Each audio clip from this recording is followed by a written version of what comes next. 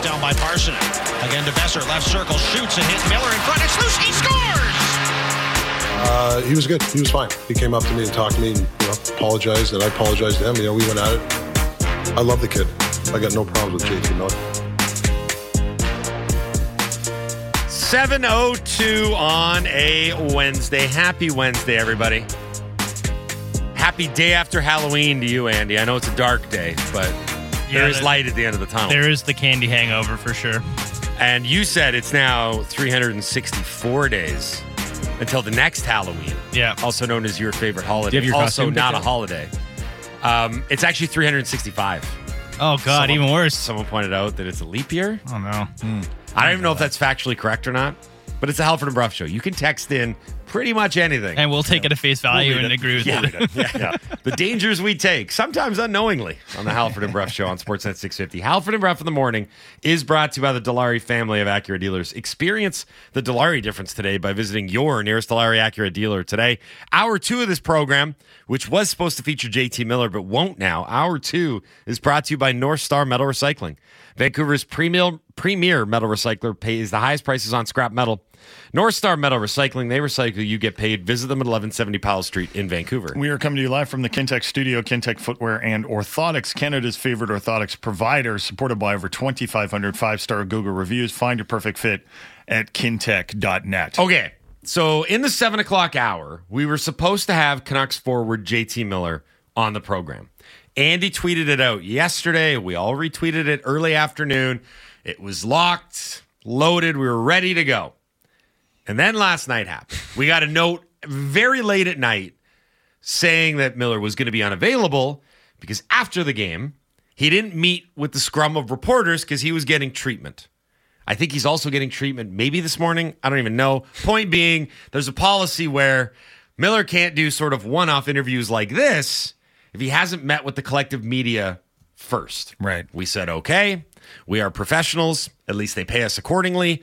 We can make do. We will push on. I actually said in the intro to this show, I'm not really 100% sure that this was all about a media policy. I feel like maybe getting benched for nearly 5 minutes in the game last night might have played a role in this. However, are you suggesting that they maybe use treatment as an excuse? I don't even mind. You know what? I don't even care. Because what happened last night was a good thing. Everything that happened last night, even winning and not playing well, was a good thing because it led to some tough conversations, some tough decisions, and a real moment for Rick Tocchet where he got to prove that he was a true head coach and he had accountability for everyone, and that includes JT Miller. What about the media, though? What about us? Nobody cares about us. No. Here's a question. Is there, and this is for all of you guys, is there a fan base in the NHL that is feeling more encouraged, better about their team's start? Maybe Vegas. Philly. No. Vegas. No. Vegas Philly. won the Stanley Cup. Yeah, Vegas and they haven't lost the game yet. They're 9-0-1. Yeah, I was going to say Philly's Philly. a good one. Philly's a good one. Boston's maybe a good one Yep. because they had the losses of Bergeron and Krejci. Yeah, everyone and- thought they'd fall off a cliff, and they haven't done it. Yeah. San Jose Sharks fans. Okay, no. Detroit, take it seriously for one time in your life. Detroit, I'd say. Yeah, 'cause Detroit. they look like they're improving. Yeah. I mean, they've had a really good start. I think the Canucks might be at the top. I think they are, too. I think they might be at the top. Yeah. Like, you can't just go on records, like, because we knew Vegas was good. And even Boston, I don't think anyone expected them. Well, maybe some people thought they might miss the playoffs. I'm surprised by Boston. Yeah. But they were really good last year. Like, if we're talking about... Yeah, they were, unbelievable last year, right? And I still get the sense that Philly fans feel like the wheels are going to fall off very quickly. And Canucks fans don't feel that way. It's not the same. I don't talk to a lot of money. There's not the same. They have there's not confidence in the same coaching feeling. staff, the Canucks fans, I mean. Yeah, someone texted in, and we were talking about Toronto and how a lot of the moves that Brad Treliving has made have not been successful. Klingberg, yeah, I think he has 5 points. He has 5 assists. But defensively, every day I'm seeing things on Twitter where it's like, oh, that was a bad defensive play. Ryan Reeves doesn't play that much, and somehow he's a team worst -6. He's become that type of fourth line player where he is a liability when he's out there, based on his plus-minus at least. Max Domi hasn't been very good. I don't think Tyler Bertuzzi has found his stride there. It's the same candidates doing all. I think William Nylander is playing really well, but they got to sign William Nylander. Meanwhile, so this is an unsigned text. Jason is talking about the additions to the Leafs not doing well. I was talking with a buddy about this exact same thing as it pertains to Alvin. Everybody he's brought in has had a positive impact on the team. D-man, backup goalie, coaching staff, etc. Yeah, they're just going pretty well for the Canucks. Mm-hmm. Can you imagine if this JT Miller thing had happened last season? No. Like, well, one, because they wouldn't have done it. But two, I couldn't imagine. Well, Tocchet could have done it when he came on, right? Tocchet coached quite a few games for the Canucks, but it just would have been, you add it, and you add it to the pile, and like, oh my God, like the criticism. And now, honestly, like this thing, and maybe it's us spinning it, but I see it at least as a positive, right? Everyone's like, good. JT Miller needed to learn that. And then he came back and he redeemed himself. And Tocchet was like, I'm fine with him. I love JT Miller. I love him. This is amazing, right? It's not your fault. I know. And if you look at the additions that Patrick Alvin has made, not all of them have like been absolute home runs, right? Like we were talking yesterday about Pius Suter needing to have some more production, but Casey DeSmith, that's looking like a really solid pickup. Mm-hmm. Ian Cole, I think, has helped calm down the defense. Sam Lafferty, he's been a good addition. He's the type of guy I want in the bottom six, right? There are still some leftovers. There are still some holdovers. Obviously, Tyler Myers has been criticized a lot. Connor Garland, Anthony Beauvillier. We've seen criticism for those guys. Mm-hmm. But Beauvillier is not long for this team. Yeah. He was basically a contract they had to take back in the Bo Horvat trade. Garland, that wasn't Patrick Alvin, and Tyler Myers, that wasn't Patrick Alvin. And Jim Rutherford has honestly said, like he said at the beginning of the season, like there's still a couple contracts I don't want. The one acquisition that you didn't mention there that I think we should probably start focusing a little bit more on, although we focused plenty on him already, is Filip Hronek. I am thoroughly impressed. And he's now at almost the 10-game mark this season. Because remember, we didn't see a ton of him last season. Mm-hmm. The other part of this was there was always that lingering doubt, and I think it was in your mind as well, about why did Detroit give up on this guy? Why did they move him? With the team that is trending in the direction they're trending, why did Detroit make a pass? Is there something we don't know about? Did we get fleeced by Steve Yzerman? You had these thoughts as well. For sure, right? Yeah. Hronek is an incredibly good top pair defenseman. I think it goes without saying, he could probably carry his own pair. I don't think it goes without saying. We'll see. I would like to see it. He's got 8 points in 9 games. Mm-hmm. He's playing close to 24 minutes a night. I know that it's very advantageous playing next to Quinn Hughes, but like that to me is identifying an area of weakness for the Canucks that was the entire defense not named Quinn Hughes, adding to it, and then seeing the fruits of that right away. Because again, naturally we're going to be a bit pessimistic. That's kind of our personalities. But I'm not going to lie. I was with you on a lot of it. It's like, I want to know exactly what they've got here. He made some nice plays yesterday breaking up the cycle, and that's the type of thing that they need more of from their defense. I just think we're getting closer and closer to having a lot of the answers and a lot of the boxes ticked about this guy being a really, really, really good defenseman and a guy that's going to be a key part of this thing moving forward. His contract negotiations would be so interesting. I know it's going to be overshadowed by Elias Pettersson. It's not negativity. It's no. But it's just reality. Like this reality. Hold on a sec. This is a nice. really tough contract to negotiate. Let's say, for example, that Hronek plays the rest of the season for the most part on a pairing with Quinn Hughes, and he plays 25 minutes a night, and they've got really good. He's got really good underlying numbers, in part because of him, in part because of Quinn Hughes. His point totals look good. That's a tough negotiation because, his agent, which it's Alan Walsh, right? Yep. And we all know that Alan Walsh is not afraid of a fight, right? He's not afraid of an argument. We're 9 games into the season. Walsh is already tweeting about it. Yeah. And then meanwhile, the Canucks will be like, yeah, like, we like you. Don't get us wrong. We traded for you for a reason. We think you're a really good player. We were talking you up. But at the same time, you have to admit a little bit that your numbers have been helped out by playing with a guy that might be a Norris finalist this season. Like, you have to admit that. He's on pace. And Alan Walsh would be like, I have to admit nothing. Right? Am I under oath? I think, I don't think. I'm almost positive. Unless injury strikes again, Hronek's going to smash all of his individual marks through his like very limited NHL career. I mean, his career high of 9 goals and a career high of 38 points. Like, I'm pretty sure that 38 point total is going to get smashed this year. So he's going to have, I mean, you talk about underlying numbers, the overlying numbers. I mean, he's going to have good counting stats. He's going to have good underlying stats, but it's fine. That's a problem for another day. I just wanted to kind of circle it back to that text that was saying, you know, the acquisitions that Alvin's made. And yeah, when we looked at them, we're like, can this make you 5% better in this category? Can this give you a slight upgrade at this position? And for the most part, they have. And I think it's a direct result as to why they're in the position that they're in standings-wise. Like, it's been a very good start to the season. It's also been aided by the fact that the Pacific Division stinks, which is awesome. And there's a lot of Pacific Division teams that haven't got off the mark yet. Well, on the Hronik thing, he even said, or Hughes said post-game yesterday, I'm paraphrasing, like, I knew we'd be good together, but even I didn't think we'd be this good. Like, even Hughes is surprised by how well this pair is playing together, which leads me to wonder, like, so they're like never splitting them up again now, probably ever again. Like, I would never say never. Never say never. Yeah. No. They're just playing so well, though. Yeah, but what if the second pair becomes a problem, right? Yeah. So at any rate, it was funny because you said the Pacific Division stinks. I was watching the intermission with Jamal Myers and David Amber, and they were talking about how the Pacific Division is the best division in hockey. Not standings-wise. Well, not standings-wise right now, but the team people don't talk about enough is LA. Like, LA's a good team. If you watch them play in Toronto yesterday, a lot of the focus was on Toronto not playing well, but there's reason. Like, they were playing a pretty good team. Vegas looks really good. I think Edmonton's going to bounce back. Maybe the Canucks have created enough of a cushion to make it a race between the Canucks and the Oilers, but there is still so much of the season remaining. But I mean, I know what you're saying, right? Like, Calgary to me is a disaster, and I thought Calgary might be one of the teams that was in a race with the Canucks.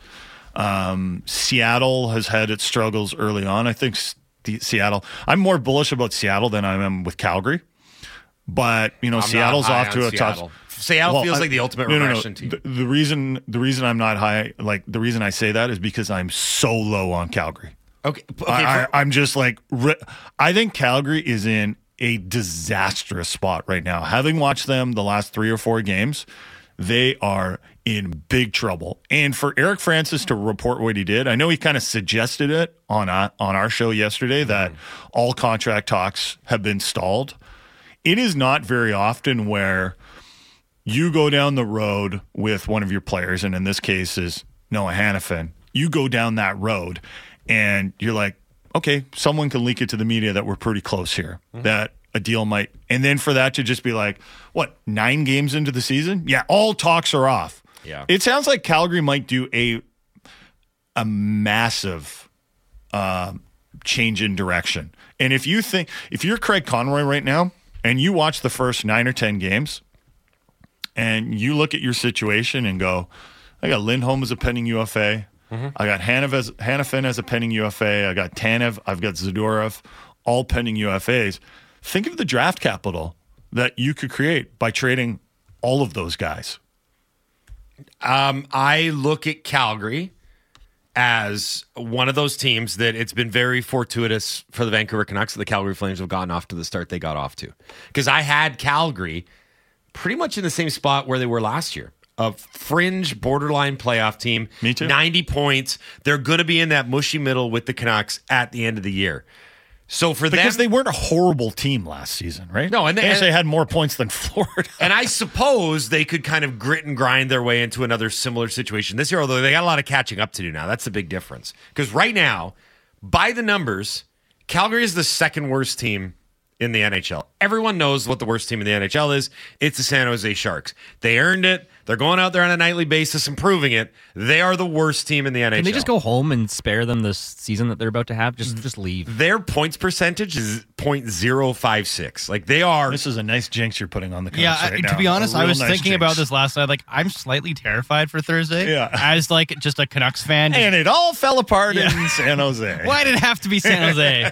Go look. Their lineup is hilarious. Yeah, they stink, man. They're the new, that guy plays their team. For example, Anthony Duclair. I did not know he was a member of the San Jose Sharks, but he is. Luke Cunnin. I forgot about him entirely, but he's a member of the San Jose Sharks. Philip Zadina, Oh, you knew that. I mean, that was a pretty big story. Mike Hoffman? Yeah, What's they're Zadina all done? these, honestly, they're Michael all, Granlund? What's Zadina done Granlund there? is a member of the Sharks. if you look at like Mike Hoffman, Philip Zadina, Anthony Duclair, these are all wingers that like don't play a team game. Top 4 defenseman Kyle Burrows. We had him on the show in the offseason. Like they are. I mean, I hate using Island of Misfit Toys, but Over that's at Daily- exactly what they are. Over at Daily Faceoff, their top pairings, God, we're jinxing this so bad. Yep. Their top pairings are Mario Ferraro and Ty Emberson. That's not a real guy. You talk about a no-name lineup. That's what it. Who is Ty Emberson? And then it's Vlasic with Kyle Burrows, and the bottom pair is Matt Benning with Jan Ruda. So the entire team's a random Ty name generator. Emberson. We're going to go deep inside baseball here, inside hockey. Daily Faceoff has this thing where if you're a known commodity in the NHL, your jersey shows up with your nameplate and your number because you've been in the NHL for a while. If you're not a known commodity, you just get the team's logo. And the Sharks have like 7 Sharks logos in their lineup. That's how you can describe this team. They are completely anonymous, right? It's like, I know he's on the team. I know he has a number. I just don't know what that number is. You know what number he wears? No. I don't know what number he wears. Anyway, back to the original point here. Outside of San Jose, Calgary's the second worst team in the NHL by standings, by goal differential. Do you think they peaked too early with that 10-0 win over Abbotsford? I think that was the, you don't. Did they get too cocky? No. Too cocky? I will say this. We said it at the time. You're acting like jerks. The hockey gods are not kind people at times. They did it to themselves with the karma. Yep. They could have stopped at 6 or 7. It's true. They were the ones that iced an NHL-capable lineup on the first game of the exhibition season, right? No one told Calgary to do that. That was Ryan Huska's decision. So now, hockey has decided to return serve and say, you know what? You're going to have a horrible start to the Why season. don't the Flames just rebuild and hopefully have something coming for their new arena? Because they just gave Jonathan Huberdeau the most expensive contract in franchise history. It just kicked in. This was the first year of the extension. Could they drive him into the wilderness and just see if he can get back? Go, boy. Run. Nazem Kadri drives. He's like, you go too, Naz. No. No. I don't know what they're going to do. But Yeah, it's always like, but those guys. But wouldn't trying to keep the team competitive be the very definition of throwing good money after bad? yes. However, in some ways, you almost have to be like, yeah, we did that, but we still have to rebuild. We still have to do it. Because it's going to get worse before it gets better. Okay, I'll tell you what. With all this talk about the uncertain future, I just love that it's Calgary. well, I got to say, remember when we'd say about the Canucks, and this was like a few years ago, like, sometimes you're screwed and you just have to wait to come out of it. Calgary might be in that position right now where just like, sometimes you're screwed. if I'm a Flames fan and I'm looking at this big picture, I'm a little concerned about the leadership group here and the executive because let's be honest, it really shouldn't take you 9 regular season games to make a fundamentally franchise altering shift. Do you know what I mean? Like your mind shouldn't be changed that radically after 9 games. Like you should have had some proof of concept one way or another what you had as a team. They pay analysts thousands of dollars. They have GMs making hundreds of thousands to do these very things. To be fair to Craig Conroy, he might have just taken a wait and see approach, and what he's seeing right now is leading him down one path because the only guy he extended was Michael Backlund, Right. and that wasn't a big deal, and he can still. But they were going down a path. They were talking with Hanifin and with but they were Lindholm. talking. They were talking, Right, but now those talks are on hold. Yeah, but the fact that they didn't get those deals done, I think you can give the benefit of the doubt to Craig Conroy. To me, going into this particular team and this particular situation with a wait and see approach is not the right approach. You need a bias for action, and you need to pick a direction. You can't just say, "Oh, we'll see what happens." I think teams like Calgary and Winnipeg, they're always in a tough position because whenever they have a player that's actually willing to sign and is a quality player, they're like, okay. Because they're worried about attracting free agents.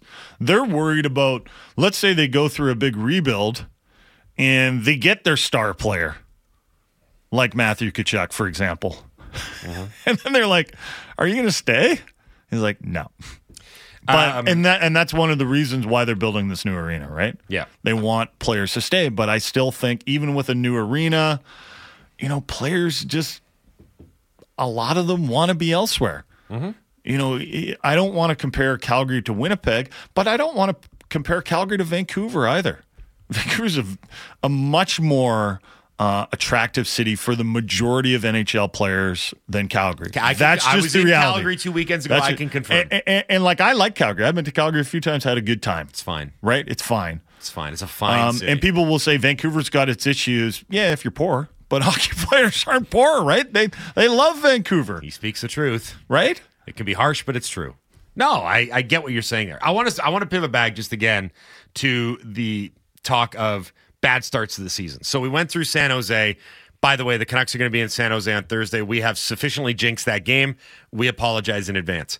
San Jose is bottom of the table in the National Hockey League standings. Calgary is one spot ahead of them. If you go through the bottom 10 teams in the NHL right now, you will find Nashville, Minnesota, Seattle, Calgary. Those are four teams that I all expected to either be in a playoff spot or battling with the Canucks. Did you mention the Oilers? Because they're in there too. I can't count Edmonton. I'm with you. Like McDavid and Draisaitl are too good.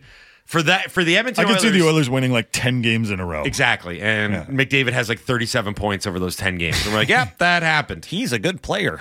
I think that for what the Oilers is a slow start, for the other teams is an area of concern. Does that make sense? Yeah. Like, I think it's a concern for Calgary. For sure. I think if you're St. Louis, you're not stoked about your start. I think if you're Seattle and you're already at the 10 games played mark, you're like, uh-oh.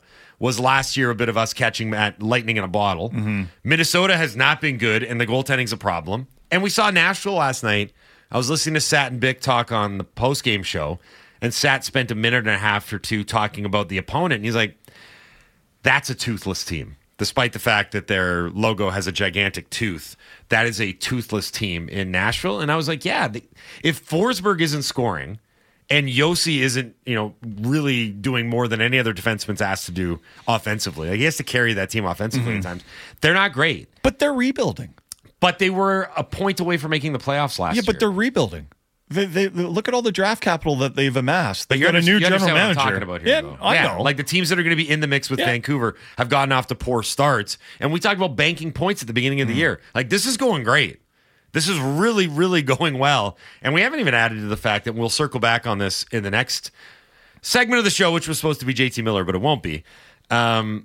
What happened last night was not resting on their laurels and not just being happy with getting 2 points, right? I mean, there would have been a lot of iterations of this Canucks team that would have said, hey, you know what?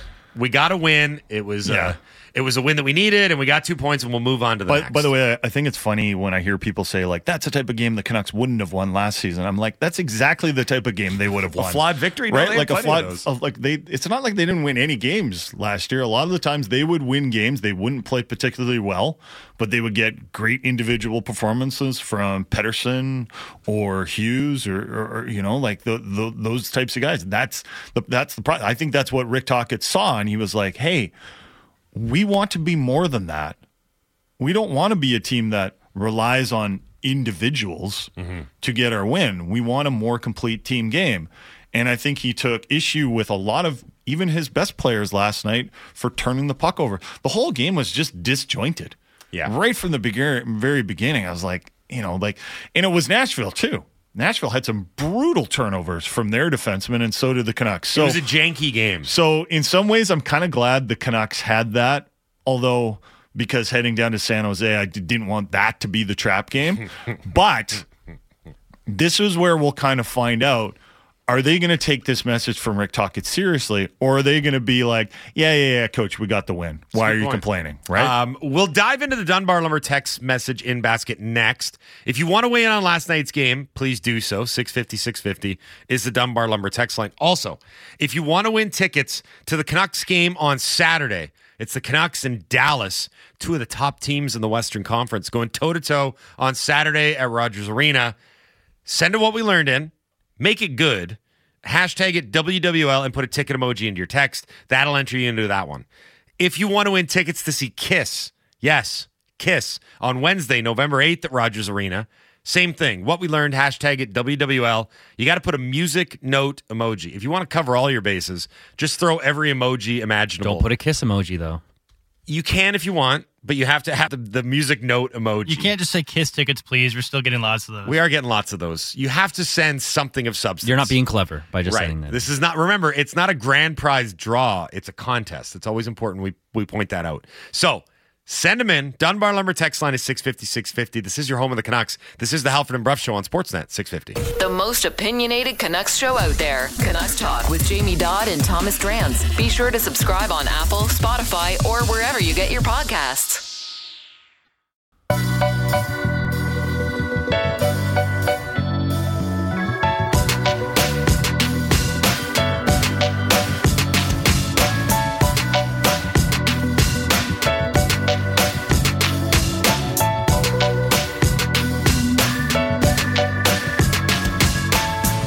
$7:33 on a Wednesday. Happy Wednesday, everybody. Halford Bruff, Sportsnet 650. Halford and Bruff in the Morning is brought to you by the Dilawri family of Acura dealers. Experience the Dilawri difference today by visiting your nearest Dilawri Acura dealer today.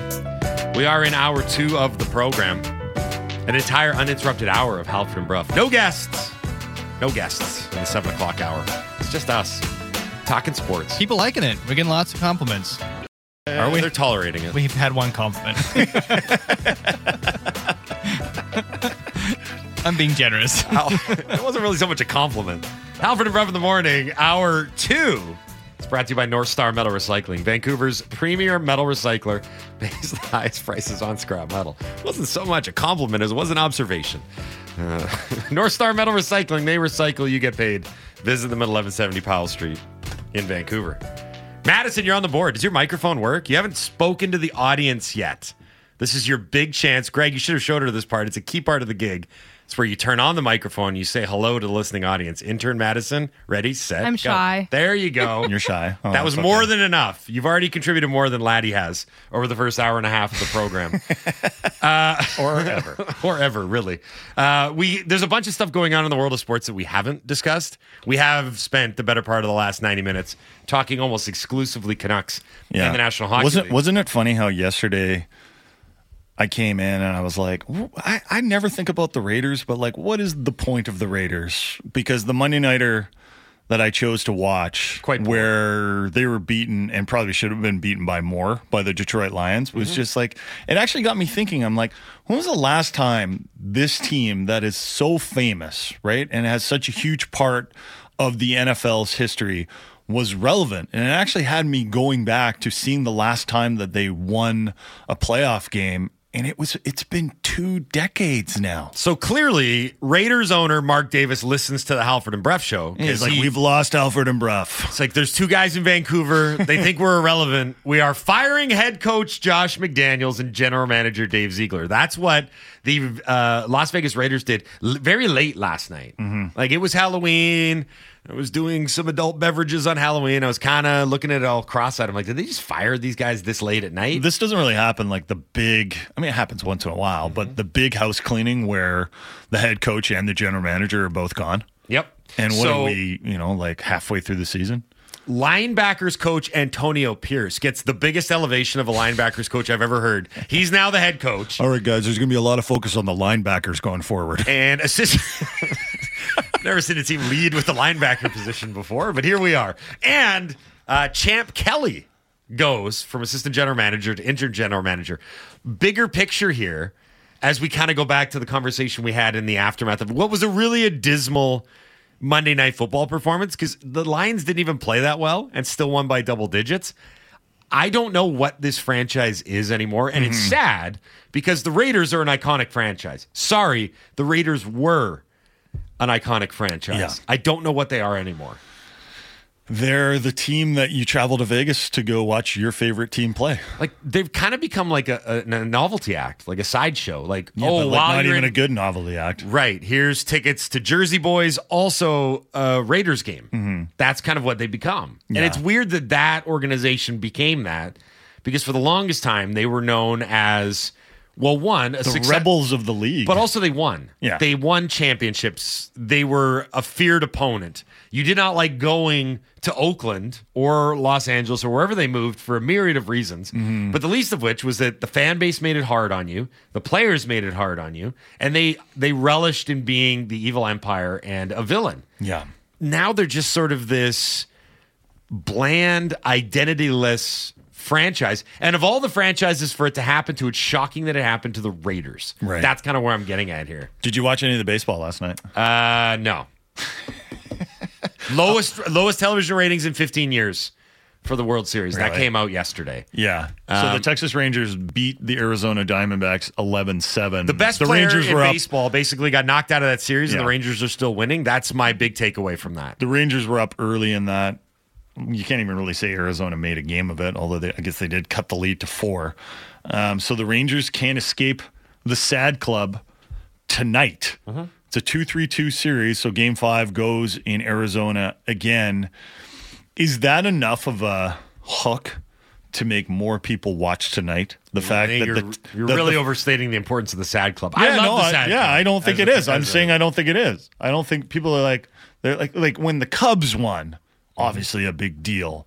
When the Red Sox won, not that they were escaping the sad club, but they hadn't won in a long time. Mm-hmm. But the Texas Rangers are kind of like, yeah, they're in the league, right? Good for them. Are they going to win the World Series? No, that's amazing. Here's what's happened in this World Series. One, Major League Baseball got dealt a lousy hand with the matchup. They could have had Philly and Houston. As a matter of fact, they were really close to having Philly and Houston, but instead they got Texas, and let's be honest with this Diamondbacks team, it was an 84-win team during the regular season. Like, they showed over a large sample size that they were good, not great, and they just kind of got hot at the right time. Agree or disagree, the only way this World Series becomes compelling is if the Diamondbacks fight back in it. Well, yeah. That's all But that's the only way. There's not going to be a real emotional coronation. Like, I get that the Rangers will I hope the Rangers win won. at home. Like I hope the Rangers get a little bit of pressure. They so can't I'm win cheering games at home. They got to win this on the road. I'm cheering for Arizona tonight. Because when it comes to the sad club, sometimes teams from the sad club escape the sad club. They really do. Yeah. Believe that, Canucks fans. This is the but sometimes they fail to escape, and they do it in spectacular fashion. And if the Rangers have already done it. Well, that's what I'm saying. And if the Rangers blow this, and it's possible, because I don't think the Rangers are a perfect team. They were also missing some guys now. Mm-hmm. If that happens, then this will go from a World Series that no one focuses on to one that like everyone's going to watch Game 7 to see if they blow it. So because Madison's in Laddie's seat and Laddie's sitting in the background, you had to suffer through without interjecting all of that Halford and Bruff baseball analysis. Were you gritting your teeth at how dismissive we were of the World Series? No, you guys have pretty much nailed it. It was a blowout yesterday. I don't think even people that started watching that game probably turned it off halfway through. That didn't help. It was a 10-0 lead for the Rangers. And I'm looking at this, and I see what you're saying. There is a path for a comeback because Garcia's out for the remainder of the series. So too is Max Scherzer. The problem is I especially at the last two games, I'm gonna have a real hard time finding things to pull if you're Torey Lovullo and you're the Arizona Diamondbacks. What's gonna go right? Well, the bullpen game didn't help either, right? No. You don't have a real starting pitcher for the game. So there was an article in The Athletic about that today too, which doesn't really do much for the fans if you're trying to get people interested in the World Series. Did you watch last night? I had to call a game, so I missed it. Oh, we got to talk about that. Laddie called a Michigan goal, a lacrosse goal. Oh, okay. First time I've ever seen one live in person, and I was doing play-by-play. Set the stage for us. You're a play-by-play guy. Yeah. Do the picture with words thing. Well, I don't know how else I can describe it. Like it's a lacrosse goal. You pick it up behind the net. And you Kind of your job to describe. Well, the no, action, by it the was way. Just so you know. the reason I was excited Very for this one, important part. and we talked about it before the show, is that lacrosse goals are a little played out. The Michigan goal, everyone can seemingly do it nowadays. But the one yesterday at the Delta IceHawks game, Peyton, he pulled it off so quickly. Who? Yeah, who? Peyton Who did who? it? Who do you think you are? I am. And he pulled it off. It was a quick one up over the glove side of the goalie. You and used that call? It made it. No, I didn't use. What that was the call, score? sadly. That made it a 6-0 game. I believe. Oh, So it was who's lucky bit of he a didn't get blowout. his head taken Yeah, off? it was. Who doesn't know the code? It was early in the third period, though, so it wasn't like it was a garbage time goal or anything. Did you call it selfish and me first? I did not call it. I called it. That's what we want amazing. of our play-by-play guys, to pontificate right away.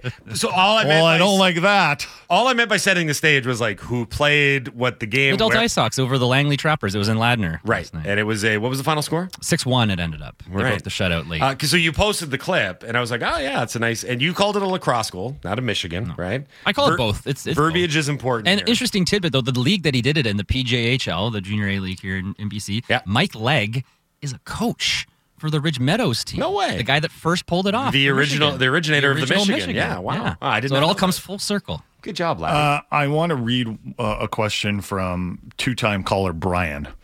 Is part of being a good team winning games where you've played badly? I'd say yes and no. 100% it is. Well, I would also say no, because the Canucks won games last year when they played badly. But They lost just a lot had of games. individual players. They just had individual players step up at times. Do you remember the beginning of the season when it looked like the Canucks were never going to win a game all season? Like they just looked awful, right? And Drancer, credit to Drancer, was the one who was like, listen, they got enough talent that they're not going to be in the Connor Bedard sweepstakes. And well, they weren't, because they had enough talent. So I think it's a bit of a yes and no thing. Like I guess it depends how you win them. Like, I think good teams will win games when they don't have their legs, and they'll rely on their structure and their habits to win those games. And I think that's admirable. I don't think we saw that last night. And I think that's why Rick Tocchet probably wasn't super happy with how his team played. And his team echoed that, right? Quinn Hughes talking about, we had too many turnovers today. I didn't see that as a game where the Canucks didn't have their legs for whatever reason, and then they just relied on their structure and their habits to win that game. They relied on their star players, and those guys made plays. We've got a development. I don't want to go with the breaking news center, but we've got news out of the National Hockey League, specific Washington, which is noteworthy, to put it mildly. Nicholas Backstrom, on behalf of the club, they have issued a statement saying that given Backstrom's ongoing injury situation, he has decided to step away from the game of hockey. Backstrom then went on in the statement to say that, quote, "This is a difficult decision, but one that I feel is right for my health at this time." Backstrom underwent a very significant hip surgery. I believe it was hip resurfacing last year. Returned to the lineup this year. He had played in 8 games. He had, I think, just 1 assist. And we're getting a note passed along that according to some of the NHL metrics, he was actually, they've got the new advanced technology and tracking. He was actually tracked as being one of the slower skaters in the National Hockey League this year. 35 years old now. And Didn't coming off play a major lot of hip games. surgery. Like, if Yeah. you want to start pointing in the direction of why this is happening and what's going on, it's very clear that the injuries and the surgeries and the rehabilitation have taken a lot out of Nicholas Backstrom, that's and he's too not bad. able to keep up at the NHL level. I don't understand why the Washington Capitals have to keep trying to be competitive in order to help out Alex Ovechkin with his chase of Wayne Gretzky. Can you not retool and then also at the same time give Ovi lots of chances to score? Well, here's the thing. Like, it's not like if they retooled or rebuilt completely, the Capitals would never score a goal again or never get a power play again. Okay, here's the thing. A lot of people have discussed this, and more people are discussing it quite openly because of how bad, quite frankly, the Capitals have looked to start the You season. got to give the fan base hope. There was an understanding, and all due respect, the Caps are 4-3-1 in 8 games. They have 9 points, so it's not horrible, but they don't look right. And this Backstrom thing is going to hurt them. There was an understanding, and it was almost sort of implied without defending it, that this team moving forward was going to be about Ovechkin's pursuit of Wayne Gretzky's goal scoring record. I've noticed more and more people speaking openly about it and saying, hey, wait a minute. That's a bad idea. No player is bigger than the team. Wish talked about it on the Jeff Merrick show when he was on a little while ago. More and more people are discussing it in the sense of, well, wait a minute, can you really do this? Part of it is because this is an unprecedented tact that the club is taking. Like, yes, you can't be about one player because it's a team sport, but you're also talking about one of the most hallowed marks and individual accomplishments, not just in hockey, but in sports, period. Like Gretzky's goal record. But it doesn't go away if the Washington Capitals rebuild. That's all I'm arguing about. I don't know if it does or not. They seem to think that it does. Like, we have to surround Ovechkin with old, slow players? To remain. Why not just try and get some young talent in there to help Ovi? I didn't make up the plan. My thoughts from it from the outside are they're going to just keep running it back and try to be as quote unquote competitive as they can. I guess so the chase doesn't look flimsy. Can we talk about some of the rookie coaches that are in tough situations? Spencer Carberry in Washington and Ryan Huska in Calgary. Carberry and Huska, to me, when they both got hired, I thought, why are you giving rookie head coaches these jobs? Yeah. Where the task is very difficult and the expectations are relatively high. I understood it from the perspective of Washington in that you've probably already got a veteran group in there that knows how to take care of business as far as like the team is concerned. The thing that Calgary, I wasn't so sure about. Although the thing with Calgary is they wanted the opposite of Daryl Sutter. And what's the opposite of Daryl Sutter than like a rookie head coach with bright eyes and all these great ideas and a fun attitude? I was listening to Ryan Huska's post game after the Heritage Classic. He sounds like an elementary school teacher the way he's talking. They went in the right idea. They went with the right idea. They went in the wrong direction. They needed Bruce Boudreau. There was not a team that needed Bruce There It Is more than those guys. Am I wrong? Tell me I'm wrong. That would have been the perfect anecdote. Arky's back. Antidote. Who cares about defense? Perfect antidote to whatever Daryl Sutter had done to that team is you bring in Boudreau. Can I make a note about the Capitals before we move on, just for a quick second? You can, Greg. Backstrom, by the way, getting the lowest ice time of his career by far, 14 and a half minutes he's averaging. Even when he was a rookie, he was up 19 plus minutes. And that's tough for a rookie head coach to have to do that. Yeah. Spencer Carberry is barely older than half of the Capitals roster. That to me was the biggest thing. Like, I know it doesn't really matter, but it absolutely does. Because they not only do they have veteran guys, but they have veteran guys that have a real presence and standing within that organization. Like Backstrom's a lifer. His number's gonna be retired. Capitals Hall of Fame. There's a lot of teams out there right now that I'm looking at and going, what are you guys gonna do? Like, you're in a tough situation. Calgary is one of them. Washington's another.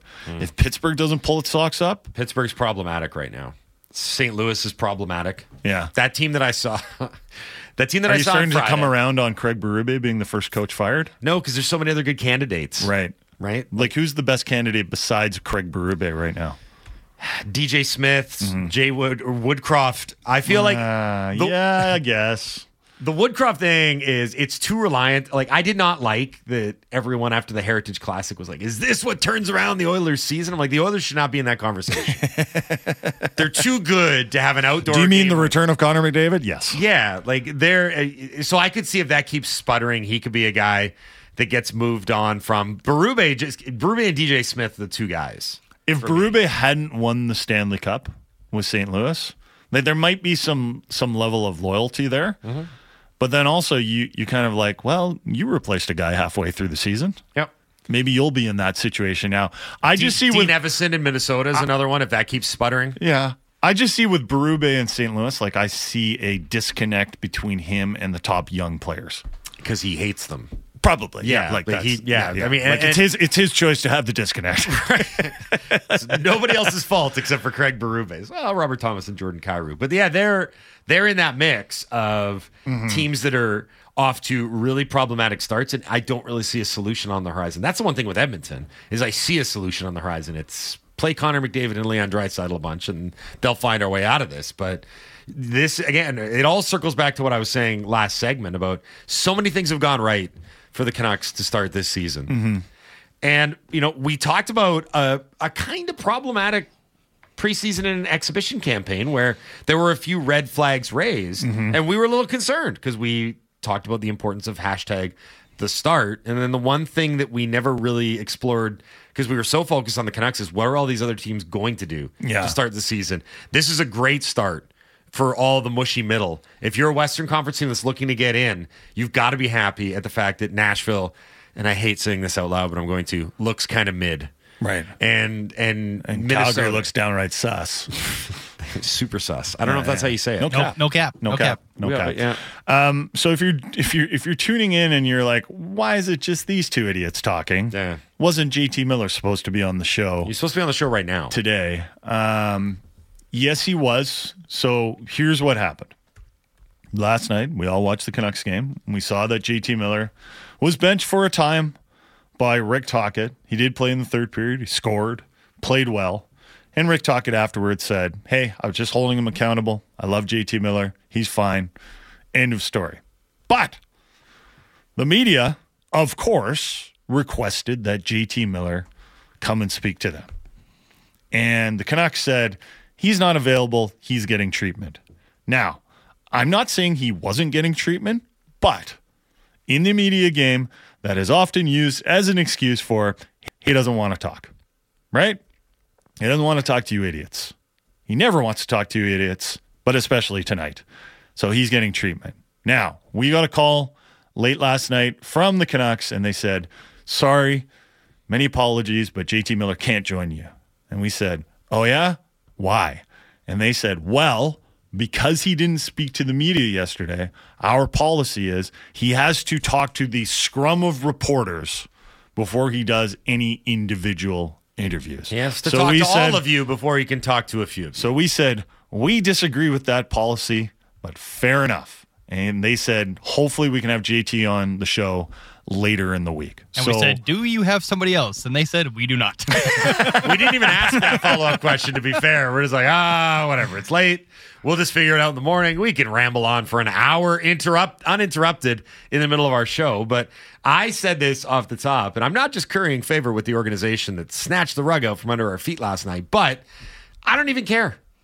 If this is the byproduct and the unintended consequences of accountability and what happened last night, great. And maybe a player just having his feelings hurt a little bit, being a little sensitive, maybe even a little bit embarrassed. I don't even care what benched. you know what, but I don't even care what the reason is. It could have been entirely club orchestrated. I could care less. If we are the poor, unfortunate souls that have to suffer, and we didn't really suffer that much. The listeners fine. The listeners have to suffer because they have to listen to us. It's true. I do feel bad for create you guys. content. However, if that's the unintended consequence, that's fine, because it would be hypocritical of us to go on the air as much as we have and demand a better performance and more structure and more accountability and more professionalism in a winning hockey team, and then push back at the first time that they actually try and put that into practice. Because this is What about accountability to the media, though?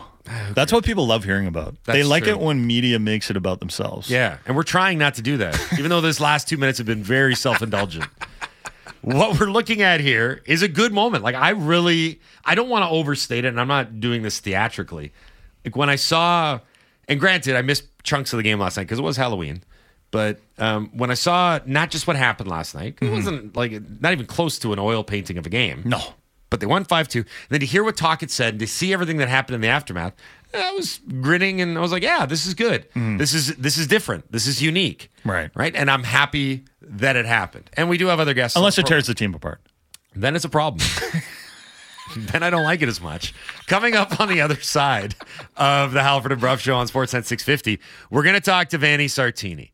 Tall task ahead for the Vancouver Whitecaps on Sunday. Not only are they in a must-win situation against LAFC, having lost the first of their best of three, they're going to have to play to more fans than ever before because the Whitecaps have officially opened up the Upper Bowl for ticket sales for Sunday's game. So BC Place is going to be popping this weekend. Right. They're going to have to bring out the leaf blower for the Upper Bowl. The Upper Bowl is going to be like, why are there so many people on consecutive nights sitting up here? Is Coldplay here again? So many vodka sodas. Yeah, it's a tequila soda. Come on, buddy. Sorry. Come on. That's on Sunday. BC Place is going to be hopping this weekend. Vanni Sartini is going to join us next on the Halford and Bruff Show on Sportsnet 650.